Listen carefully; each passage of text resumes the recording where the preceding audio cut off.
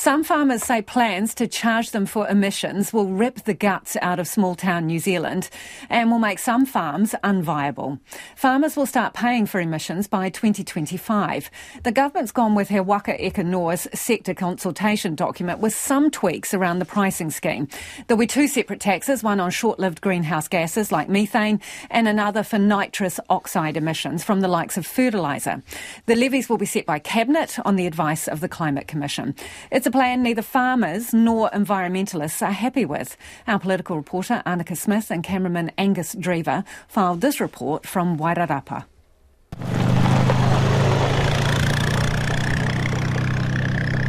Chasing climate targets on the farm. The Prime Minister and her Agriculture and Climate Change Ministers gathering at Featherstone's Kaiwaiwai dairy farm. Jacinda Ardern ditching dress shoes for gumboots on a big day for emissions reduction. The proposal as it stands means New Zealand's farmers are set to be the first in the world to reduce agricultural emissions, positioning our biggest export market for the competitive advantage that brings in a world increasingly discerning about the provenance of their food. Work on the proposal began in 2019 as an alternative to bringing farmers into the emissions trading scheme, given nearly half of New Zealand's greenhouse gases comes from agriculture. The pricing scheme gives farmers the ability to reduce costs by cutting emissions. Different emissions will have different prices, and any revenue generated from the scheme will be invested in new technology and research. Agriculture Minister Damien O'Connor says it's an exciting time. What we see here today is a wonderful example of what can be done. They're not massive changes. Some solar panels, some electric vehicles, some changing to pasture species. All these things will contribute to a lower carbon footprint from our farming systems. He Waka Eke Noa is being pitched as a progressive policy, placing New Zealand ahead of the world in curbing farm pollution. But far from tinkering around the edges, the climate crisis demands emissions go down and quickly.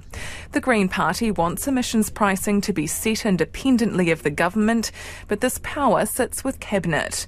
Greens co-leader and Climate Change Minister James Shaw concedes it's not ideal, but concessions had to be made to secure a plan that will last the distance. I think it could be more robust, and a system that uses an absolute cap is, the most robust that you can have.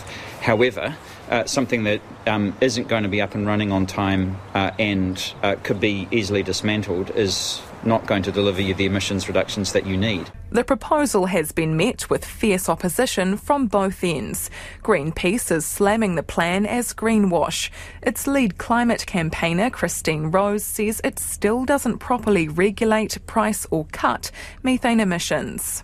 Climate change is this generation's nuclear-free moment. It is a climate emergency, and this initiative fails to deal appropriately with this most pressing issue of our time. While Federated Farmers President Andrew Hoggard says it will rip the guts out of small-town New Zealand. Worry that it's absolutely going to gut a lot of rural communities, in particular on the sheep and beef sector. Potentially we're looking up to 20% of sheep and beef families leaving the land. This despite today's proposal being based on the agriculture sector's own ideas. Dairy farmer Aidan Bicken has been working at Kaiwaiwai since 2005. He says there's no quick or easy fix to farming pollution, but real change starts on the land.